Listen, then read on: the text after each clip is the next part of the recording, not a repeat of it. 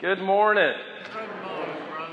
Thank you, Tommy, for doing such a good job this morning. And I guess my first question is, did everybody have a good time getting here this morning? T-Dot always wants to challenge us, and we had a couple weeks, we had our water cut off, and this week we got a maze. So who knows what next week will bring, but I'm glad you're adaptable, flexible, and here this morning. I just want to say a word about Friday night. We had a wonderful choir come all the way from Ireland and just did an uplifting performance. Those young people promoting peace, a choir that was formed out of tragedy, out of a bombing 20 years ago.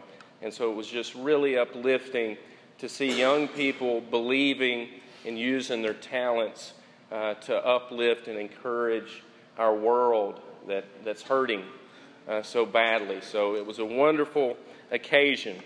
It's good to see you this morning, and we're going to be studying from Psalms 13, and the verse that really captures me, because David is talking in despondency. He's going through trouble. He's having difficulty in his life. And so the first part of Psalms 13, it's kind of all despondency and depressed. It's all these things that are challenging him. And then by the end of the psalm, he says this, "But I have trusted in your mercy." Or as the NIV translated, "I have trusted in your love.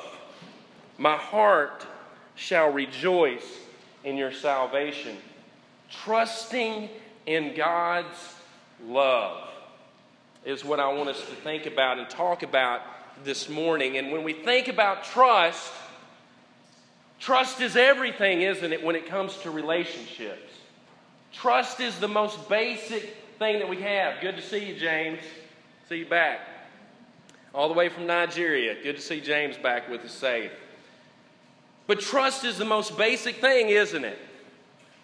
And you can't have a relationship, a good relationship, unless you have trust in that relationship. And a lot of times we even take trust for granted. We trust the people that we drive on the streets with, don't we? Yeah, you trust that the person coming the other direction is going to stop at the red light. You have to trust, don't you? A few weeks ago, I was driving home on a curvy road, and I was trusting. You know, my mom and dad always said, it's not that we're afraid of what you're going to do. I don't know if I quite believed them, but I don't trust the other people who are driving. Have you ever heard that? But I was driving down the road, and I came to a stop because the car in front of me was turning left, and I look in my rearview mirror, and there is a guy just barreling down the road, fixing to rear end me. And luckily, for me, he turned off the road and went flipping down into the ravine on the side of the road. It's something you take for granted, don't we? That the person behind you is actually going to stop when you stop. Trust. Luckily, that man was okay. He came out hyperventilating, but he was okay. I don't know about his car, but he was okay. But we take it for granted. But we have to trust people, don't we? Sometimes we're just forced to. I'm forced to trust the people on the road. But it's the currency to every relationship, isn't it? We have some moments, what I would like to call punctuated moments of trust. I tell you, a few years ago, I went into the hospital. And then they were going to give me some anesthesia, and they were going to cut on me. And they said, "Mr. Rushing, we want you to start counting back from 20. Now, is that a moment of trust? That's punctuated, isn't it? That's like, you really got to trust us today. Because we're fixing to cut on you, Mr. Rushing. We don't want you to feel it. So start counting down. 20, 19, 18. Oh, my. What's another moment? Punctuated trust. A few years ago, I got to stand up in front of all my family and friends And I saw my beautiful wife come in a white dress, and her wonderful father, my father-in-law, walking her down the aisle. And then they got to the questions. And they said, "Do you take her to be your wedded wife?" And I said, "I do." But the most shocking thing was not that I said it, but that she said it. But isn't that a punctuated moment of trust? Honey, I'm pledging everything I got. As little as it is, it's yours. And I give you my whole life. And I promise that I will be faithful to you no matter what. Come hell or high water, I'm yours. And I try to keep that to this day. Or what about this punctuated moment? This is your captain speaking. Laws rushing. Thank you for boarding flight number 666. I will be your pilot today. There's some trust there, isn't it? You're flying in the air with some guy in the front of the plane. Who knows what kind of night he had? But he's flying you. Last I checked, I don't have wings if it goes down. But punctuated moments of trust. And we see trust is unavoidable. We got to have trust. And even businesses and organizations are finding out that trust is actually the number one premium that you want in your business. You take trust out of an organization and you've got nothing, right? The Covey Group just released a book in the past few years called The Speed of Trust. And it's an amazing story in it that illustrates how powerful trust is. And it talks about this story where Warren Buffett goes into a business dealing. He goes into a business meeting and he's making a purchase from Walmart. But his purchase from Walmart looks a lot different than mine, Tommy. He's buying one of their companies for $23 billion. Woo! And the amazing thing about the story is that he goes into this meeting and he buys the company in 2 hours. 2 hours. He doesn't do any other due diligence in the deal. He simply trusts Walmart's numbers, and they trust that he's got the money because he's Warren Buffett, and he buys a $23 billion company with a 2-hour meeting. Meanwhile, you'll find me at Walmart trying to decide, am I going to pick the black beans or the pinto beans? Trust. But when you trust somebody, when there's trust in an organization, when there's trust among people, it makes a ton of difference. Now, if he went in there suspicious, and if they went in there suspicious, wondering if he was really going to buy it, and then they had their lawyers get into it, how much longer of a deal do you think that would have took if you had to get the lawyers and the CPAs and all those people counting all the beans? You think they could have hammered it out in that quick of a deal? Trust. It's so important. There's that story, Charles Blondin, tightrope artist. 1859, he's walking across Niagara Falls, 160 feet above the falls. And he walks across it. Then he walks across it on stilts. And then he rides across it on a bicycle.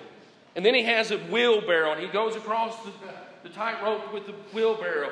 And then he goes across the tightrope with the wheelbarrow, and then he's blindfolded. And everybody says, "You're the greatest. You're so great." And he said, "Well, who wants to get into the wheelbarrow?" Not one person signed up. Trust. And why do you think it's so hard to trust? I'll tell you why it is for me. Because ultimately, this guy wants control. Don't you?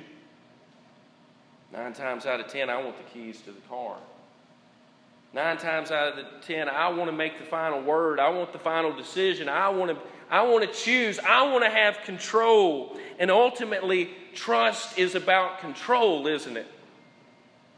We know that verse in Proverbs, "Trust in the Lord with all your heart and lean not on your own understanding, but in all your ways acknowledge Him, and He will direct your path. He will direct your path. Lean not on your own understanding, but that's hard for me.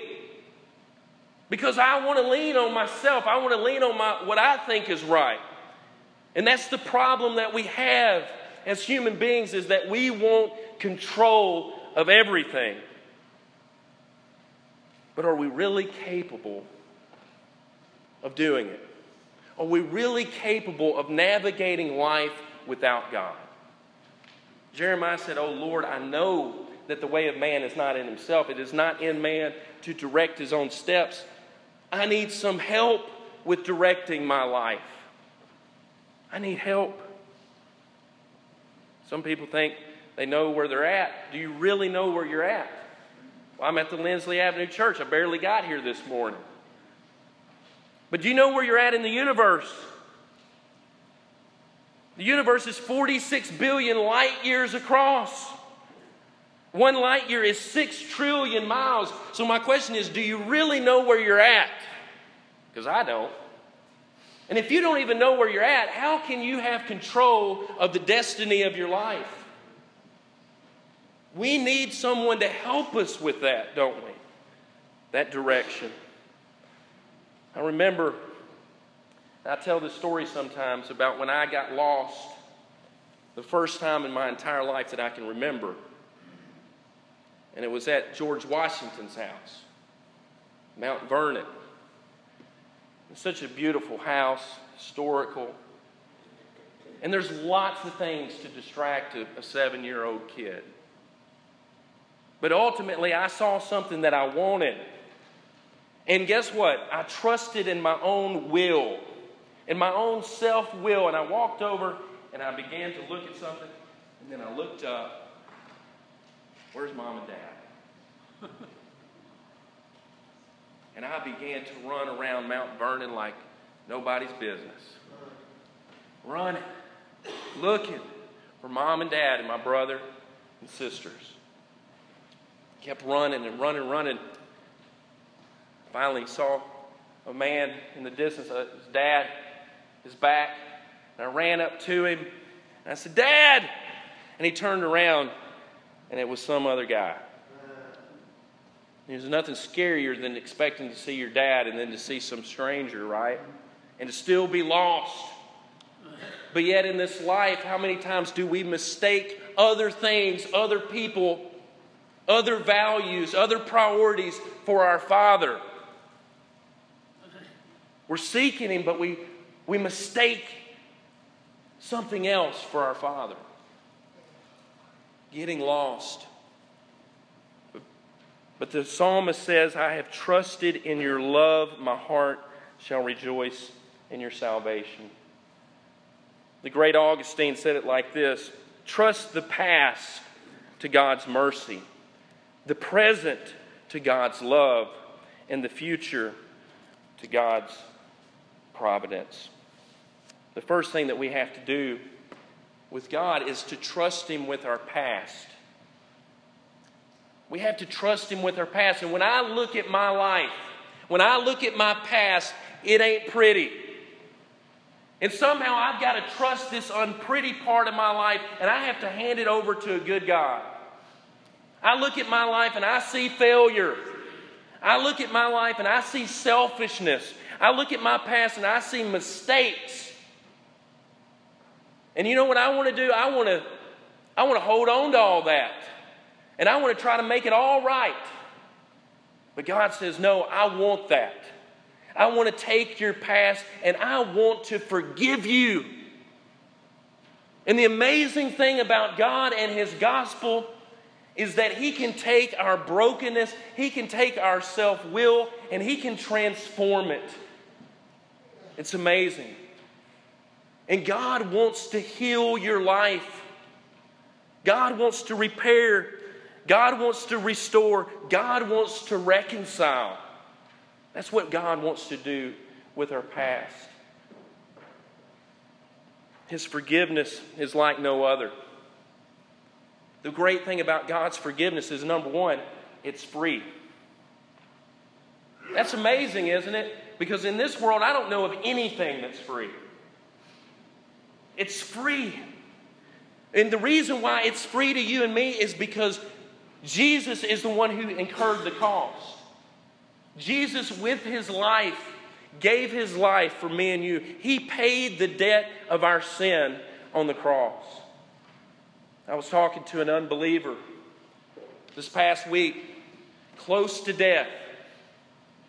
And he still wants to hang on to that unbelief. And he's a smart guy. He's a good guy. But he can't believe for some reason. He said, you know what, God hasn't taken responsibility. I said, what is the cross? That's what the cross is. It's God taking responsibility for you. It's taking responsibility for me. It's Jesus taking responsibility for my failures. God wants to forgive you so badly that he sent his son to die for you.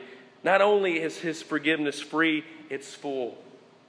It's paid in full. That means there's no ifs and buts about it. There's no speculation about it. That when God forgives you, he forgives you fully. He doesn't hang on to anything. He doesn't do like some of us do and we bring it back up. Ever had one of those good friends? I thought you forgave me. Well, actually, while I'm at it, I'm going to tell you a few more things that you did to me. I got a list in my back pocket. Let's see, where is it? But God forgives us fully, doesn't he? And he also forgives us forever. As far as the east is from the west, I have removed your transgression from you. So like David, we can say, I have trusted in your love. My heart shall rejoice in your salvation. Trust your past to God's mercy. Number 2, trust the present to his love.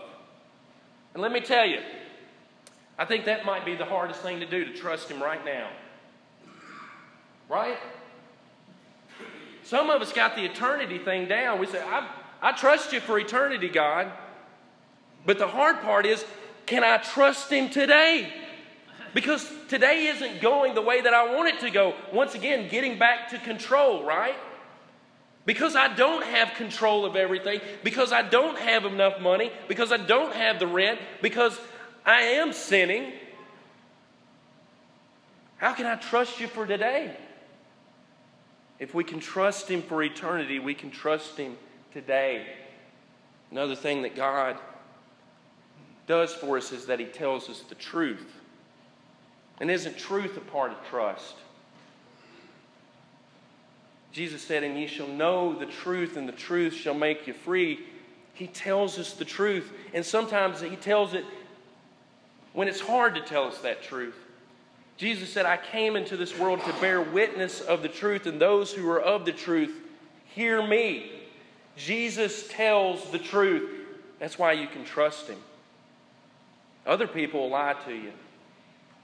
Other people will tell you what you want to hear. Right? Some people are trying to sell you something. But Jesus is trying to save you. God loves you. In our circumstances, no matter what it is, God will find a way for us.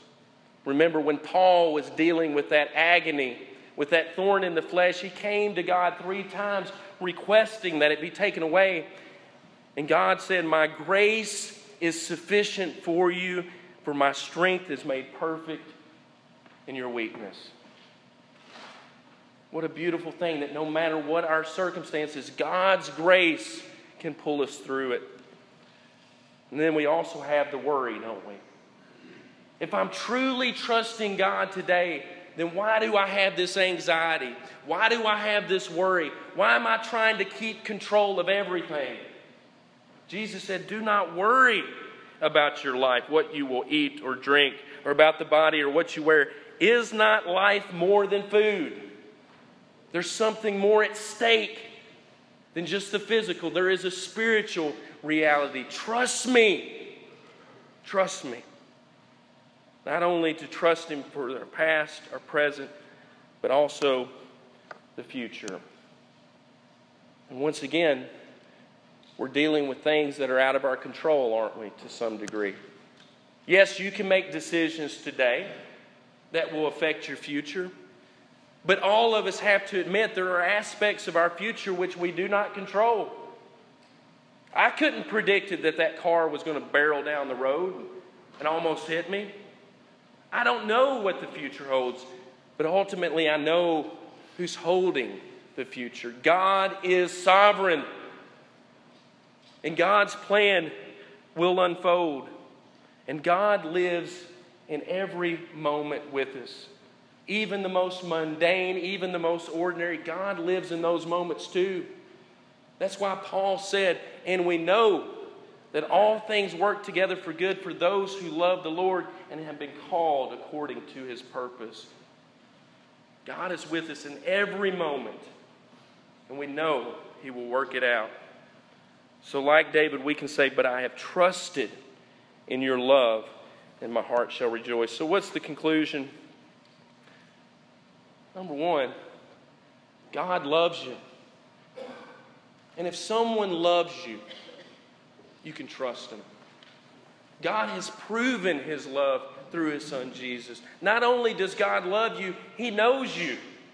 He knows everything about you. He knows every number of the hairs that are on your head, right? Some of us, that's an easier job than others. But He knows us, right? He has searched us and He has known us. He knows our lying down and our waking up, it says in Psalms 139. Not only does He love you, He knows you, He's got you. And we just have to release control to Him. And we're safe. We can trust Him with our lives. There's that old story of the little boy on the burning roof. His father yells down for him to jump. And the little boy says, I can't see you. I can't see you, Dad. And the father says, no, but I can see you. And no matter what, God sees you. And it's our job to trust Him today. Are you a Christian this morning? The Bible says that it begins in faith. It begins in trust. It begins by having that relationship with Him, by desiring Him, by yearning for Him. And because of faith, we see our lives for what it is, that we need to turn from those things that hurt us. We turn from our own self-will. We turn from that which destroys us. And we turn to His will, because His will is life. His will is love. His will is mercy. His will is grace. And we turn from that selfish life and we turn to Him and we confess Him to be the Son of God. And we ask to be baptized into His body, the church, and we begin that walk of trust, that walk of love. And we can say, I have trusted in your love, and my heart rejoices in your salvation. If you need anything this morning, know that we want to pray with you. We want to encourage you. We're going to sing this next song to encourage you. So won't you come now as together we stand and as we sing.